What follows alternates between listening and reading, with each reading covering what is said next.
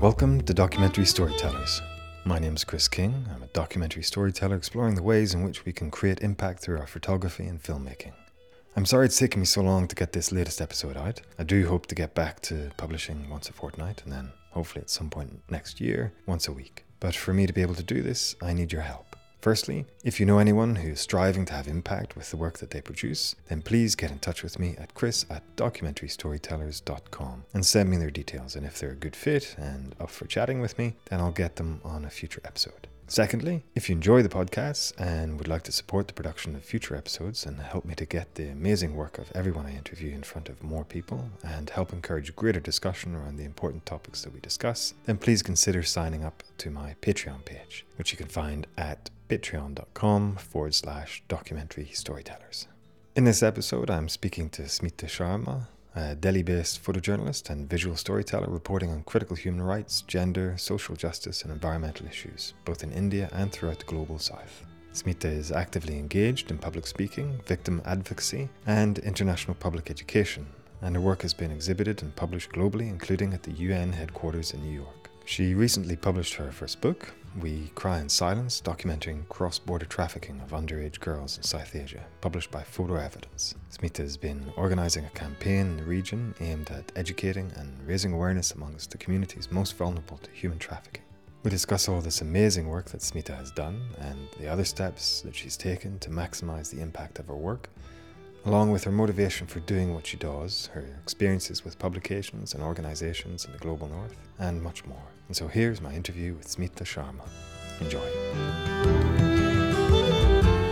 If you wouldn't mind just introducing yourself and the work that you do, first of all, that'd be great. I'm Smita Sharma, currently based in Delhi, India. I'm a photographer, a photojournalist, and I have been documenting social issues, human rights, sexual crimes, and environmental issues primarily in the global south. What motivated you to pick up the camera originally? I think I was always communicating better with visuals ever since I was a child, but I never thought of taking up photography as a career for a very long time. But I always knew that I wanted to do something artistic, something to do with communication. And I grew up in a small town called Shillong in the northeastern part of India, which is kind of like in the foothills of the Himalayan mountain range, which is very pretty, lots of beautiful landscape. But I grew up in the 90s, which was a very difficult time in that region because a lot of militancy and racial violence issues. So while growing up in that region, I faced racism firsthand. And I saw a lot of violence. There was sometimes, as a child, we would hear things happening. We would see fire. We would see some kind of violence, a lot of mob violence sometimes. And sometimes schools used to be closed for 2 or 3 months, which was great as a child because it gave you a lot of time to loiter around and play. But then, of course, there were times when we would get bored and wanting to go back to normalcy. Those were the times where it was in the 90s, right? So there were just a few channels in national media, just a few news bulletins. That's it. There was no 24-hour news channels or no social media. So most of our stories that was happening, they were not highlighted except for the local newspaper. And nobody in the country, because we were in such an isolated part of the country, not many people were aware of the violence that we were undergoing, that we were facing. So I guess that was one of the reasons why I wanted to take up communication and why I wanted to work on issues that I cared about. But at that point of time, I really did not know how to go about it or what I really wanted to do. So I studied mass communication and video production for my Bachelor's of Arts. And photography was just a small course in there, and I really enjoyed it. So on my 18th birthday, my father gifted me an SLR. It was a film, the Nikon FM10, and I really loved it. And I would just take it around me and photograph wherever I would travel. So that was kind of my way of expressing myself, and I really loved it. So after I graduated, I moved to Bombay to study further, and I wanted to take up photography, and I approached a few people for mentorship, and I did not get what I wanted because it was all about product photography or fashion, something that I was not interested, but I was more interested in documentary and storytelling. And there were not many women who were, in this profession at that point of time, just a few handful. It was extremely male dominated. Now that it is not, it's still male dominated. But yes, I'm very happy to say that there are a lot of young women in India who are getting into photojournalism and documentary photography now. So my father told me that you're not a rich person's daughter. So maybe you should consider taking up journalism instead of photography. That would be perhaps a better option for you. So I took his advice and I studied, journalism and communication for my post graduation. Thereafter, I joined a newspaper, which was an English national daily, as a correspondent and sub editor. So I worked there for 6 years in reporting, and also I was at the desk. But it was not a job that I was really happy and proud of. Most of the times I had to work on stories which was mostly either about politics or fashion or celebrity or things that I did not resonate with me. And often during the editorial meetings, I would pitch stories that I wanted to work on, and those were mostly not accepted. So that was kind of like a letdown. And slowly, I was completely contained within myself because I was not getting the kind of expression that I wanted to. And after 6 years, I thought, this is enough. I have to do something about my life. If not now, then never. So I took a plunge, I took a risk. I applied to ICP in New York. Luckily, I got through. So I left my job and I went to New York to study photojournalism and documentary photography. So that's, I think, the point where my life completely changed because I just plunged into this. What was that experience like compared to what you'd experienced in India then? To be very honest, some things have not changed even now, I feel.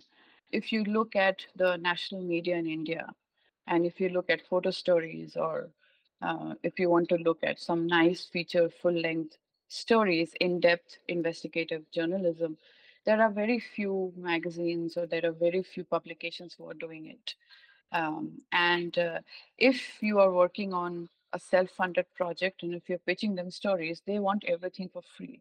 There is not much respect for photography even now, and people don't understand photography here much.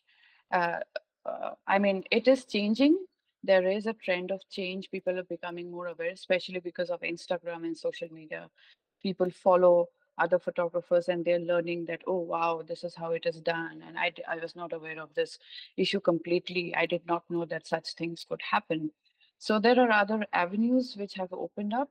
But if you look at the media scene, not much has changed. Unfortunately, I wish there were more. And it's also to do about competition and budget because people don't have a budget and there is always a rush of time, there's a deadline.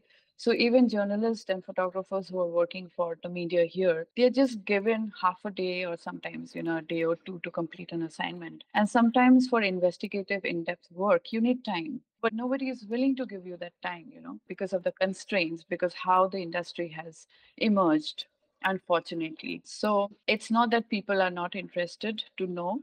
I think people are interested. That's why I get so many responses to my stories and images when I share.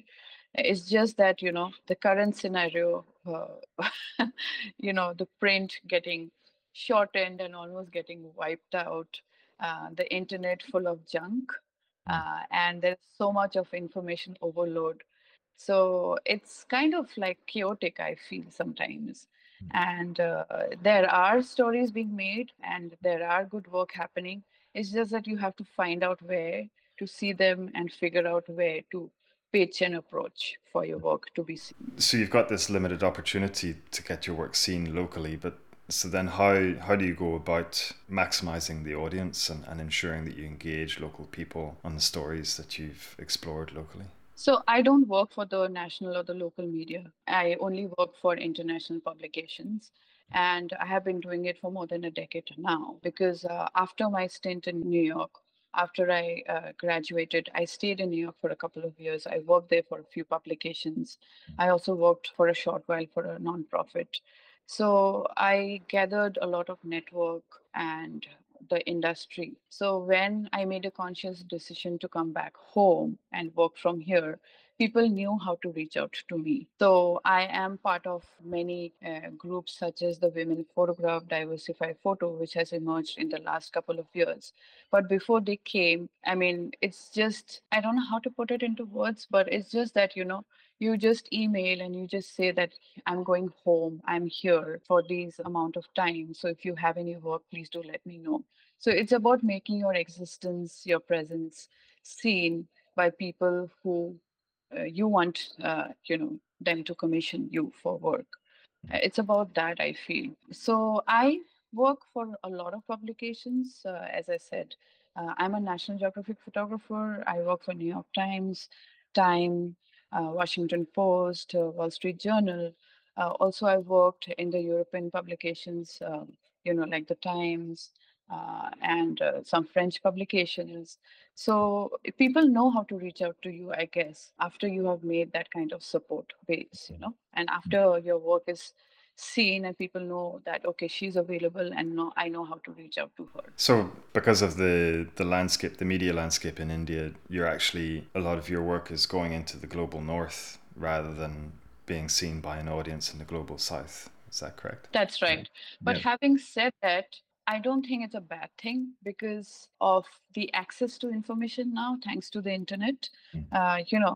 People here, it's not that they only look at local publications, they are also looking at other publications. They are subscribing to other newspapers and magazines. So, and I'm also sharing them on my social media to my audience. So people are, it's not that it doesn't really matter where you are in this world today. If you want to read an article about something, you get that through the internet. Even if I'm working on a remote area in India or anywhere in the global south, in Nepal, for example, I'm working on some issue and that gets published, I am sharing it. That publication is also out there in the world. So people are getting to know about it. People, if whoever is interested. And in terms of sharing it with the local audience, you can share them on social media. WhatsApp is huge in global south.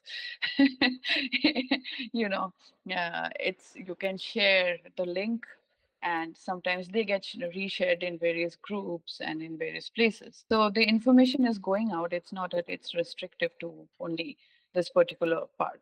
As a person of colour from the global south, what have your experiences been in relation to getting commissions from the publications and organisations from the global north? What's that experience been personally, but also in terms of what's being asked of you, what expectations there are in terms of the stories that you're exploring, and people's approach to representation of stories and people and communities within the global south? Wow, that's a lot of questions. Let me answer them one by one. Yeah.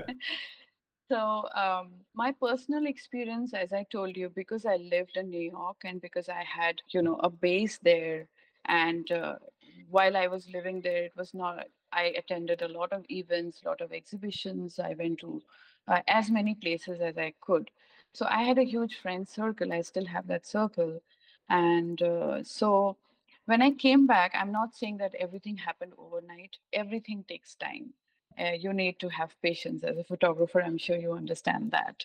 So things started moving slowly. I started getting work, and then one thing led to the other. But the most important thing that I want to say is that one needs to invest his or her time in a personal project, because that becomes your identity, your brand, and also what you are capable of doing. What is your vision? What do you care about? Apart from the assignments that you work for other publications, because those are assignments that you don't choose, right? Those are given to you. But personal projects are very important because that is completely your take, right? So I worked on a project called Not My Shame, where I documented rape and sexual violence in my country, and I worked all across the country. And that was first published in New York Times Lens blog, and thereafter it was published in more than 30 different publications globally. So that was a personal project. I spent my entire savings and my money towards this project. Unfortunately, I did not receive any grant, but I did have a Kickstarter with helped me a lot. So I think that was one project which gave me a lot of visibility. And then I started working for nonprofits like Human Rights Watch, like Action Aid. Work started coming in besides publications, as I said, like New York Times or Washington Post, right? So I have always been engaged in a personal project apart from assignments. My entire focus has been on my own work, on my own research, building my own narrative, building my own access. And in between that, I have always done assignments because that gives you money to pay your bills, right? That's important. So that has been my function of working. And if you're speaking about being a person of color and how has things been, I would say it has been mixed. I'll give you some examples. For example, I'm not going to name publications or the organizations, but I had an assignment for a nonprofit, and this was a week-long assignment at a low-income neighborhood in a town in India, and we were documenting some families. So this organization was from UK, and they had two people from the fundraising because the job was about the stories which was ultimately meant for their organization's fundraising. So we were given a short list and we were given what we were supposed to do. And I was constantly in touch with my photo editor, who was really nice and very supportive. But on the ground, while I was working, the two women from the fundraising, they do not understand visual language, right? So they are always shadowing you. And sometimes that's not nice. You need to let the other person be because that's my job, right? And also, people don't like to me if you're asking some sensitive questions and if there are two people just standing and watching you. Imagine the person who is being interviewed. Mm. It's uncomfortable for them, right? So there were Of certain course. situations like that where I had to explain it to them that please give me that freedom and space, let me do my job. And also they wanted to they I guess they wanted to save on the translator fee. So they took somebody from their organization out here in India, and that person is not a professional interpreter, right? Translator. So when somebody is translating, you're not supposed to mix your own ideas and words while you're translating, and that person was doing it. So I had to tell them that be careful when you're taking notes and when you're recording this, because not everything that she's saying is the same as what the person is saying. So then they started requesting me to translate. And that was very difficult because I was doing the job of photographing and then this is additional thing of translating. And then I had to report back to my editor with my work because that's what I was commissioned for. So these are things that you will not ask a white person in a developing country, right? Can you please translate this for me? Can you go there? Can you ask her this question? Because that's not my job. That's not why I have been hired. So these are things that I have faced while on the field. And I think if I was a white person, especially if I was a male white person, maybe they would have thought twice before making that request, or maybe they would have given me an additional fee for the translation, which I was not given. It was just taken for granted that I would do it because they're asking me to. That was one example. And also, there has been several times when there were certain publications from Germany or France or from even from the US where they wanted to commission me for certain work, and the fee was extremely low. It was much below the industry standard. And look, I work for publications and there is a general fee which is meant for everyone, right? That's a standard flat rate. So if you are giving one third of that fee to somebody because that person is staying in the global south, and you think, okay, it's a lot when you convert it, local conversion, when you convert that money. So it's not going to impact us. That is not fair.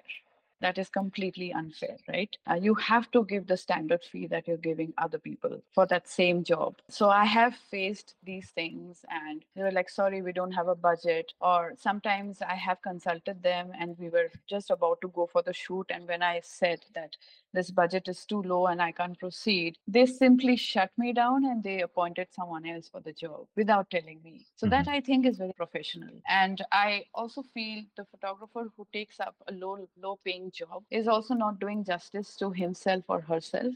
And it's just bringing the industry standard down. If we all refuse to do a work for a low fee because it's not paying well enough, it's unjustified, then the person who is commissioning would have to raise the fee, right? So I think it's also a collective responsibility in some way. It's just not the people who are commissioning, it's also the people who are taking the job. They also have to be aware of what they are capable of and how much their labor should be respected. Are you seeing any improvements with time, both in terms of local photographers understanding their value and understanding the changing dynamics, but then also publications and organizations in the global north just being a bit more respectful of the situation? I really don't know. I think it's a very gray area because there are some people that I know that they have worked for low fee and they are emerging photographers, and I know that they want their work to be seen. They need that. They need the money. But I personally, if because I also mentor people, so I always tell that you should know your value and don't undervalue yourself because you're desperate to get a job. Let others be fair to you, and they will only be fair to you when you stand up for yourself. So I do my responsibility of sharing information or letting them know. Sometimes there are many photographers who reach out to me and they say, hey, I've got a gig, these are the number of days and this is how much they are paying, what should I do, is it okay? So then I give them the advice that, okay, this is all right, this is the industry standard. Or if it's low, then I ask them that you should ask for more budget. So I give them that advice. But beyond that, it's beyond my capacity. And to be very honest, I don't know how much work is being given for what amount of money. I'm not so sure because there are a lot of assignments that are happening, right? And there are conversations happening in different organizations about equal pay, about being fair. Because there is a conversation, I'm hoping that there is being change in that. And in terms of representation, then, because having fundraisers shadow you from the UK and having this shot list, which will have been made ahead of time by somebody in a UK office, thinking, right, this is what we want to represent, this is what we want visually. How would their demands differ to yours if you were just left alone without a shot list, without anybody shadowing you? How would you have represented what they were seeking differently, if at all? There would be a lot of change, absolutely. Because, people come with preconceived notions. And sometimes our thinking is very singular when you're sitting in another place in an AC environment, unaware of the surroundings, and you're just reading some media reports. Because media reports are also sometimes biased, and sometimes even if they are not biased, they are not complete. I think many information are left out. So if I was just given the freedom to go and, research, investigate, and then document, that work would be completely different. It would be far more nuanced than the short list that I was given. And when you speak about representation, there have been times where there has been some misrepresentation of certain section of people or communities, and it keeps on happening all the time. Every year there's some controversy, or the other that you get to know in the photography world, unfortunately. And all these, I think, can be avoided if people are more open to communication, if people listen more, if people open up their minds and they are culturally more sensitive and understand. I'll give you one example. In, a few years ago, I was commissioned by Human Rights Watch to go to Nepal to document child marriage. So when you think about child marriage, you know that these are underage girls who are married off by the families, right? It's all arranged marriage. And this was the preconceived notion that I went, because this is what I saw in my country here in India, right? So when we went to this particular region, I was accompanied by a videographer and also by the researcher from Human Rights Watch. And when we started talking within the communities and talking to the girls who were really young, 15, 16, some of them were 17 and they were already mothers, that is when we realized that these girls were not married off by the families. They eloped and they got married themselves. And that was very striking. And this was something that we completely did not expect. So when we asked them, like, why did you get married so early? You were in a school, you were studying, so why did you elope? So then the girls told us that, even if we were in schools, which was government aided, right? You don't have to pay tuition fees, you need to pay for your uniforms, for your textbooks, for a lot of other school projects. Where is the money? If I have to wear a torn sandal and go to school and people make fun of me, I don't want to go back to school again.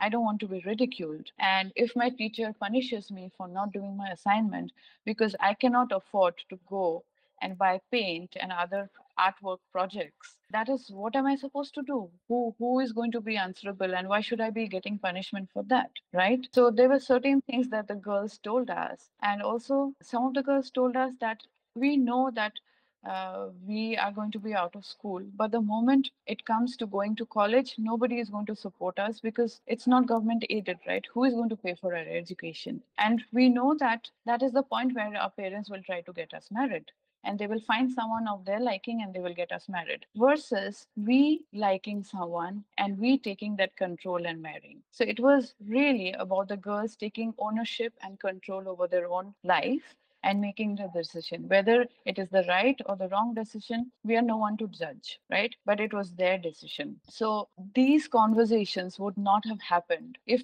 we had just gone with that preconceived notion, not spoken much, not spent time, and not have had those heart to heart communication, and just photographed their daily activities and taken some portraits and come back. The story would have been completely different. But this was the nuanced story. This was a story which said a lot more than just child marriage, right? It spoke about vulnerability, it spoke about decision making, it also spoke about power, the power Mm. struggle. Parents having the power over the kid, or the kid wanting the power over his or her own life. So this is where things can change. But then that story, that the nuance nature of that, and the ability to communicate the reality rather than the preconceived ideas of the dynamics of the situation, that can't really be represented visually, can it? It requires words to accompany it, to explain what people are seeing within the image is not what they might think in terms of that particular subject, that particular issue, that there's so much more to it. And that's where photography and the imagery is limited, where we need to introduce those words, introduce those layers and that additional information. But it also opens up the possibility for those images to be misused and to misrepresent the individuals within the frame, because there is that dependency on the words, on the story behind it. So yeah, which creates a challenging situation in terms of making sure that story and their stories are accurately represented. Absolutely. Photography is visual, it is connecting with people, right? But at the same time, photography without context can be misrepresented, as you said.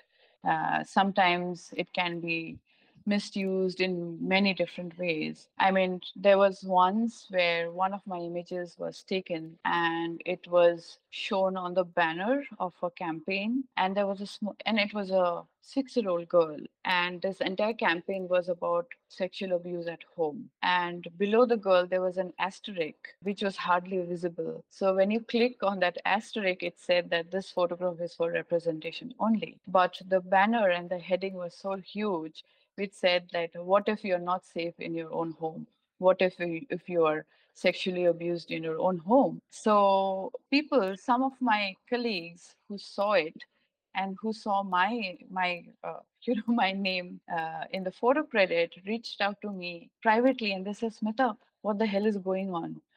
Did you approve of this? This is a girl who has been shown that she was raped and her face is totally seen. And in our country and in many countries across the world, there are certain laws which prohibits you from showing the identity, revealing the identity of underage girls of sexual crimes, right? In India, there's a law called POCSO, which is Protection of Children Against Sexual Offences Act. And according to that act, any kind of information about that girl which can leak her, her identity, even if it's a street sign, even if you don't see her face, but if it's a street sign or a house which is you can recognize, that can lead you into trouble. It can, it's imprisonment up to 2 years. It's a punishable offense, right? So when I saw that photograph of this girl with this banner, I took a screenshot and I was completely shocked. I was so angry. So I reached out to this organization. Again, this is our organization in the global north. Mm. So I reached out to them and I was like, what is going on here? You know, this is completely misrepresented. What if the girl's family sees this? What are they going to tell me? I take responsibility because I have taken the photograph, but you are showing her as a victim of sexual violence when she is not. It's completely fair. So they did not realize in the beginning. So that happens when you are not sensitive enough, when you have not done enough research, and when you're very singular, I think.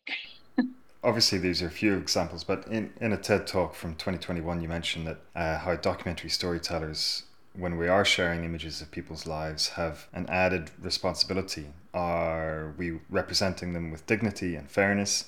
Are we telling the whole story or just a part of it? And then you go on to say that you are very conscious of stereotypes and how you represent people. So you've given a couple of examples of your first-hand experience of dealing with that, but how did you come to develop this understanding of representation and its impact? I think it's my upbringing, to be very honest. I grew up, as I told you, and I saw a lot of things as a young child. So I felt I was not represented enough when I was growing up because our problems were never told or shared. So I think that is one reason. The second reason is the people that we photograph, we are nothing without them. If you go to somebody's house, they have every right to reject you and tell you no. They have every right. So I always try to put myself in their shoes, and I think that if it was me, how would I have felt? It's very important to think about the other person. And that comes, I think, when your mind is open and when you're sensitive, when you listen to people. I think listening is very important because sometimes we don't listen much. We just go there, take out a camera, and bam, bam, bam, shoot, finish, shortlist done, go to the next scene. That is not the way to work, or at least I do not work that way. The narrative is important, but to build that narrative, you need to give time, you need to do your research, because you're building a relationship with the people, but you're also building a relationship between the images, in between the images, one image to the other, right? And that is going to tell a story to the entire world. So that is a huge responsibility. And that is a lot of power. So if we have that power, we better use it diligently. Oh, absolutely. And so, have you got any examples? So, obviously, you've given one about misrepresentation from an organization in the global north, but have you ever known organizations, say within India, doing the same thing and misrepresenting people within India, different communities within India? I was just coming to that actually, because I wouldn't say do they do it consciously, because in India, the non-profits, there are different levels of non-profits. There are non-profits which are bigger non-profits, which almost feels like a small corporate offices. There are hundreds of people who work in these organizations, and they have partnerships with international organizations. So people who work there, they are well educated and they know communication, they know what's going on in the world. And they also have field workers who are working in the field and who bring back information from the communities. They do several campaigns and they have several projects going on in different places, and they have people commissioned to do those work, a whole team doing that work. But there are smaller organizations, very grassroots level organizations, who work in very small towns, sometimes in the villages. And these are run by people who are not, I would say, attuned with the social media, or who are not very tech savvy or media savvy, but they do extremely good work. They know what's going on. They know how to deal with very complex and very violent situations. So I work with all different kind of organizations, but I prefer to work with these grassroots level organizations, because they work, I don't know, in Hindi they say, there's a saying that they work with the ground, they work with the soil. They're connected to the soil. So there has been certain situations where I was told that it's okay, you can show their faces. It's okay, you can do this. Because they are not sometimes aware so much about what your work may represent, or how your work can go out in the world and how it can be communicated, because they are not aware of this. And some of the field workers that have worked, they are very young, in the early 20s. They're very energetic, and they say, okay, no problem, I'll deal with it, you just do this. But I feel it is my responsibility, because I'm aware of the global world. I'm aware of what a photograph can do, the power of one single image. So if I'm taking something I should not just take the photograph with permission, but I also have to take informed consent. I have to inform the people that I'm photographing that, look, this is what I'm working on. This is what will happen once this photograph is going to go globally. Are you okay with it? And sometimes I get these kind of answers that as long as it doesn't come in the local newspaper, I don't care. And then I tell them, what if it comes on Facebook? Because all media, because most of the people they're using Facebook these days, even in the villages. So I said, what if it comes on Facebook? Will you be okay? Because there is an option that it might be published on Facebook. So it's up to us to, it's a huge responsibility as a photographer. And as an example, I don't remember the name of the photographer, not that I want to use the name, but there was a particular photo documentary project where this photographer was working about food inequality, as much as I can remember. So he was going around in different countries of the world, mostly to low income neighborhoods, and he was asking people, children, to imagine the food that they would like to eat. And he was placing them on the table, and then he was photographing those kids in front of that food. I was so shocked. It's a project that is very highly distasteful, and it is something that is very insensitive. And I know the people who helped him to photograph those, because the organization that he approached to work with, I have worked with them. And I remember that there was a time when this became, I think it was a scandal, right? There was a kind of conversation about this. And I remember he, in some interview or in some Instagram feed, I'm not sure where I read it, but I read that he said that I was allowed by the nonprofit to take these photographs. They did not object. And that statement I found highly objectionable, because that is not their job to tell you what is ethical, what is not ethical, what you should do. It is your responsibility. You are going there for your work. Please do your homework before you go. Don't lay the blame on people who are giving you that access. You should be grateful to them instead of blaming them. And there was another project where there was this project, which got numerous awards, about young girls in sex work in Bangladesh. And they were these young girls who were shown with the clients. Some of the clients were as old, could be as old as their fathers. And the photographer did the job, and she did not really, she's actually a friend, and she did not, and she was called out by various people because it was a bit insensitive. And she reached out to me privately, and she said, I don't realize, I did not understand why I was pointed out so much. I did not go there with a bad intention. And I know that she never went with a bad intention. But the way the story came out, the photograph, some things were, I wouldn't have photographed it that way. I wouldn't have. So when she asked me, what did I do wrong? What do you think I did that went wrong?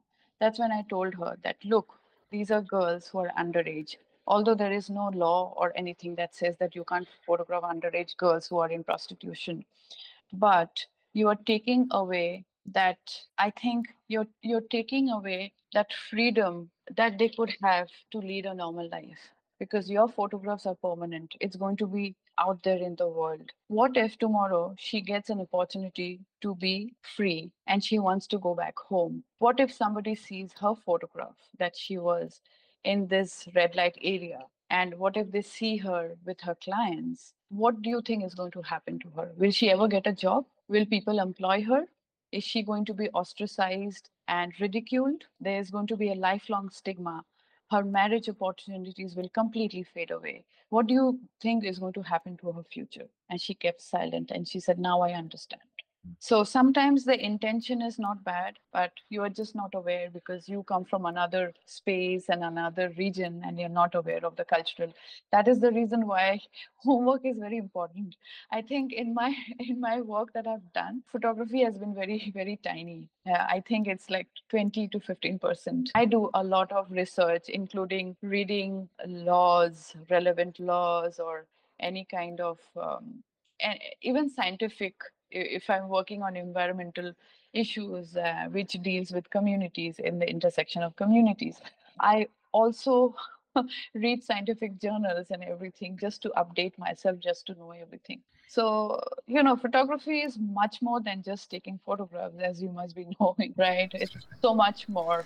But it also it begs the question. Yeah, intention is not enough most people will go into a situation with not having bad intentions, and maybe seeking to do some good, seeking to raise awareness about an injustice, but then in doing so in a way that they haven't really thought about the consequences, they haven't thought it through in terms of how it's going to impact the individuals who are represented within that. But what do you think is that disconnect, getting from somebody who is conscious of these things, who's empathetic, who puts themselves in the situation of the individual that they're photographing and thinks through the potential impact of that, and how they're going to be represented, and somebody who just goes in with good intentions but somehow is ignorant to the fact that there are consequences to them representing these individuals in a particular way. What do you think is that, or some of the ingredients that create this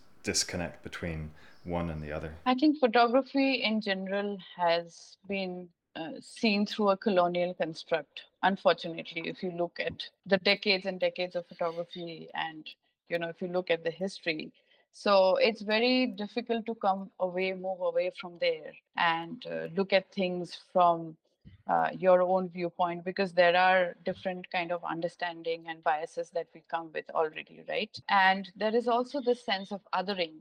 This is this is not me, this is they, and this is that othering is very dangerous. So I think one of the most important ingredient is, I would say, understanding, connecting with people, building that relationship and trust. Also, understanding that what kind of consequences can happen, because when we go to a particular place, we are there temporarily, maybe for a few days, for a month, but these are people who have to live in that same place. Is your image going to be responsible for something that is going to disrupt their lives? You have to ask yourself those questions. Is it going to be dangerous for them that they cannot live there anymore? Is it going to be disrupted that they will be completely ostracized from there?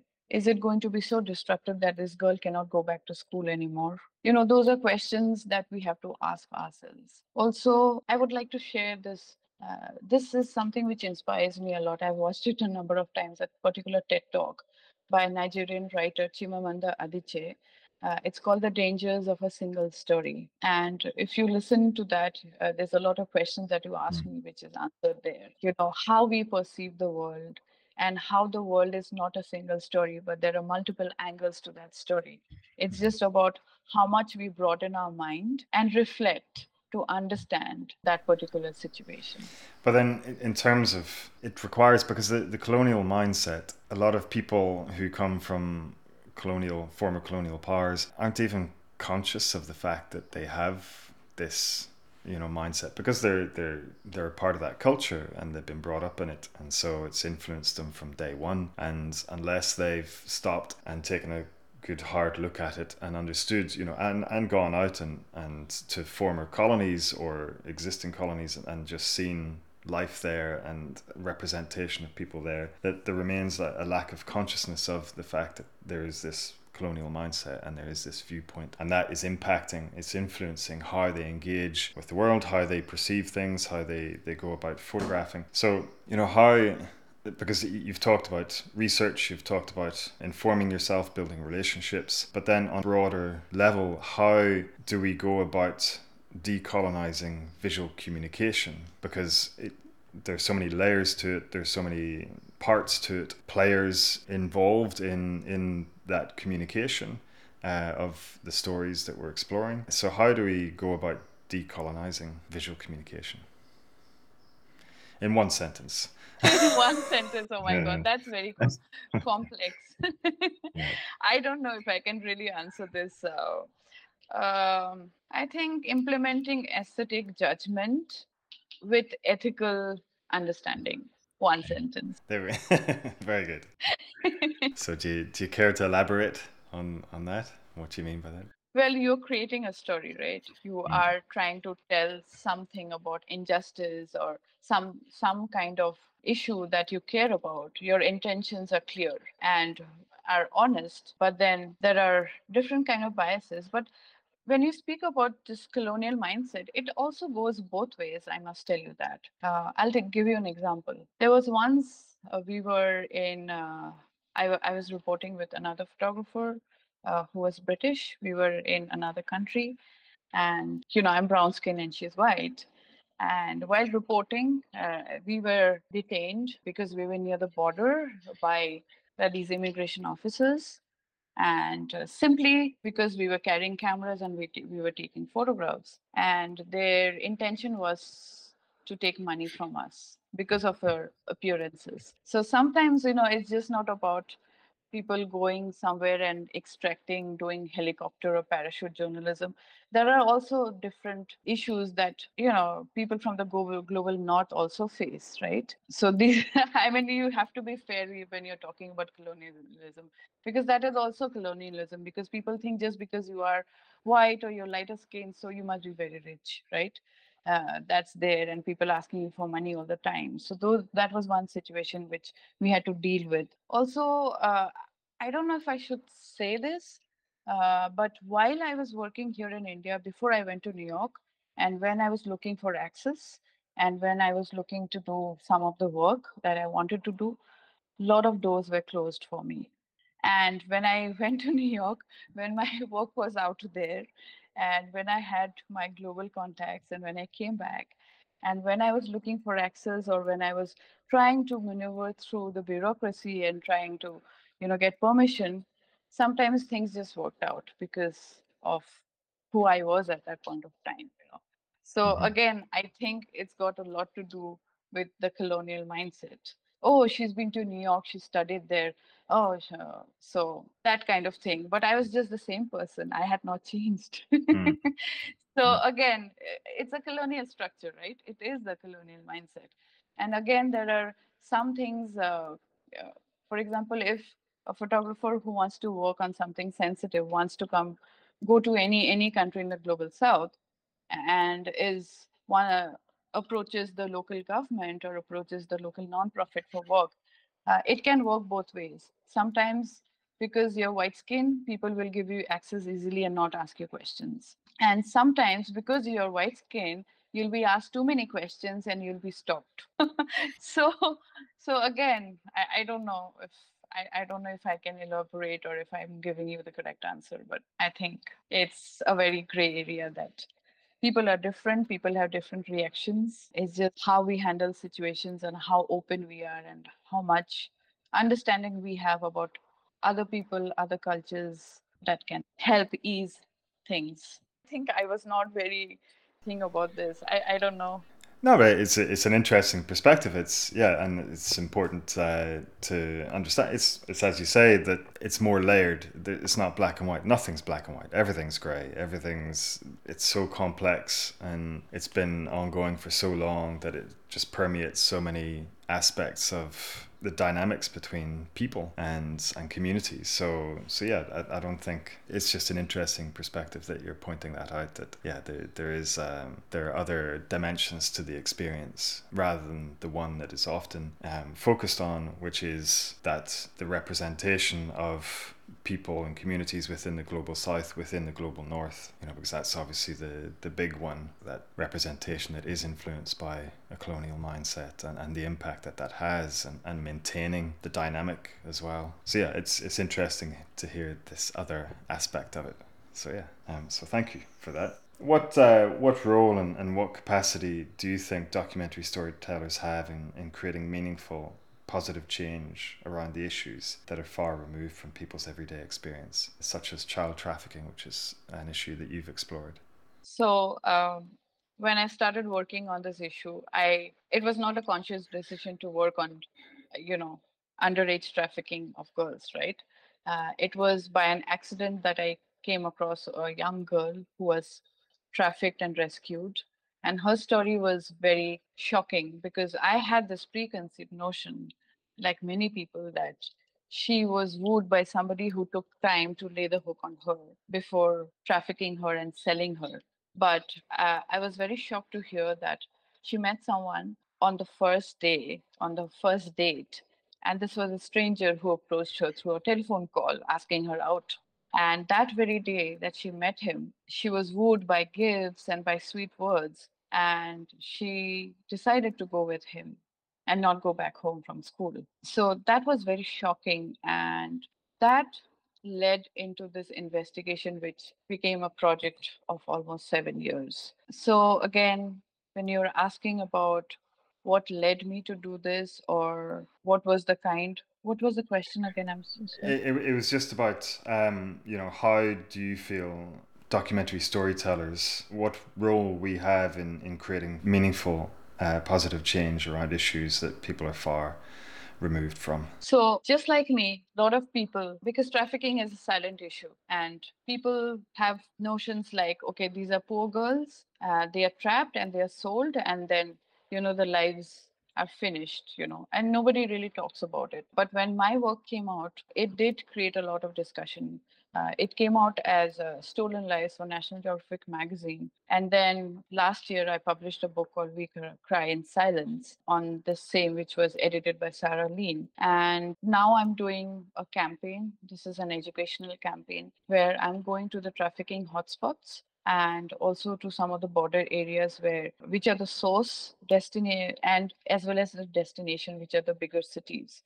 And I'm doing these campaigns and also these talks and having these exhibitions. And there's a zine that I made, which I'm giving out for free. And the zine is in three languages: English, Bengali, and Hindi, because I want this information to reach out to the public, to the masses, not just the English speaking audience alone. And also, the book is multilingual. So I think a conversation has started. There has been discussions. I've given talks, I've gone to schools, I've gone to universities, I've given talks in different places, in different symposiums and conferences and seminars.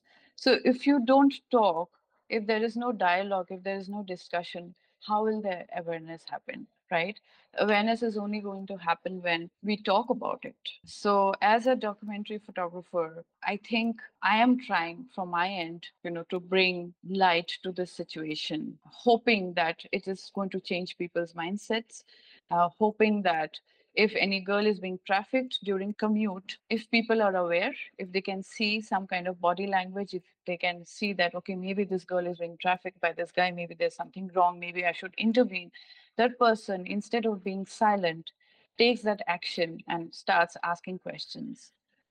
That is my hope. And ultimately, my also another hope is to sensitize the law enforcement and people who have responsibility in the judicial and also in different capacities. Because there have been situations where these girls, when they were rescued and when they were taken for medical examination, there were times when these girls were slapped by the nurses, like, you have disturbed my sleep, and you girls have no other jobs, you leave your homes, you come here to earn money by doing all these nasty things, and now you're crying. So that kind of statement can be made by a woman who is not aware, who is not sensitized enough. My role is to sensitize people so that they can address this issue in the sensitive and understanding way. For us to have impact in terms of the stories that we're exploring, and have meaningful impact on the issues that we're documenting, then we need to go beyond just photographing it and getting it published. You feel that we need to talk about it, we need to engage people more broadly, and we need to engage specifically with decision makers, or key people who play a role in either addressing the issue or contributing to the issue. Would that be accurate? Well, it's up to the individual, I feel. There are photographers who care about issues. For example, the opioid crisis in the US. There are many photographers who have worked very sensitively on these issues. And they have got the work published and then they have moved on to the next issue. There's nothing wrong in that. As a photographer, your role is to communicate, is to show what is happening, right? But as I said, for me, I would like to take it to the next level. For me, it's just not about the photograph being published or my book being published, my book being launched, and I go and sign books for people. It's a lot more than that. It's also about me going and distributing these books for free to the schools and colleges, libraries. It is, for me, it's important that I take a presentation, go to the schools and give a presentation and talk to, you know, 200 children, hoping that at least maybe 20 of them are going to be sensitized about it or is going to deeply care about it, I think then my job is done. It's completely personal. I think there's nothing wrong or right about how, where should you stop or should you take it to the next level. I have always been inspired by many photographers who have done a lot more than just photography. Donna Ferrato, for example, with her work on domestic violence. There are so many other photographers who have done a lot more for the communities, have taken the work back, or I have a lot of respect for those work, for those photographers. And as a person, as an individual, when I work on something, I feel my work is incomplete. I feel I need to do a little bit more about it. And that's why I'm doing this educational campaign. Just to wrap up, then, what's next for you? What are you working on at the minute, and where do you want your work to go, and how do you want to continue to have the impact that you're having? Well, as I told you, I'm continuing with the campaign. I had taken a pause in between. I'm starting that again. So, a few things are lined up. Schools visit, talks, and some exhibitions are lined up. Apart from that, I'm currently just doing a few assignments here and there and researching on a new project. I haven't done much of photography right now because I'm studying. I'm in that phase where I'm kind of going through a lot of journals and going through a lot of reports and doing all that groundwork right now. Thank you very much for your time, and thank you for taking the time to speak to me. I really appreciate it, and it's great to hear about all the work that you're doing, and you are doing amazing work and having an amazing impact, which is inspiring to see. So yeah, thank you, and I hope it continues to have the impact that you want it to have, and I hope this next project is equally as impactful, if not more so. But yeah, thank you for your time. Thank you for having me. It was lovely having this conversation with you. Thanks for listening to the podcast, and before you go, please subscribe to the show wherever you might be listening, and please help more people to learn about Smita's work and the work of everyone I've interviewed by sharing this and other episodes with everyone and anyone you think might be interested. Thanks again for listening, and until next time, take care.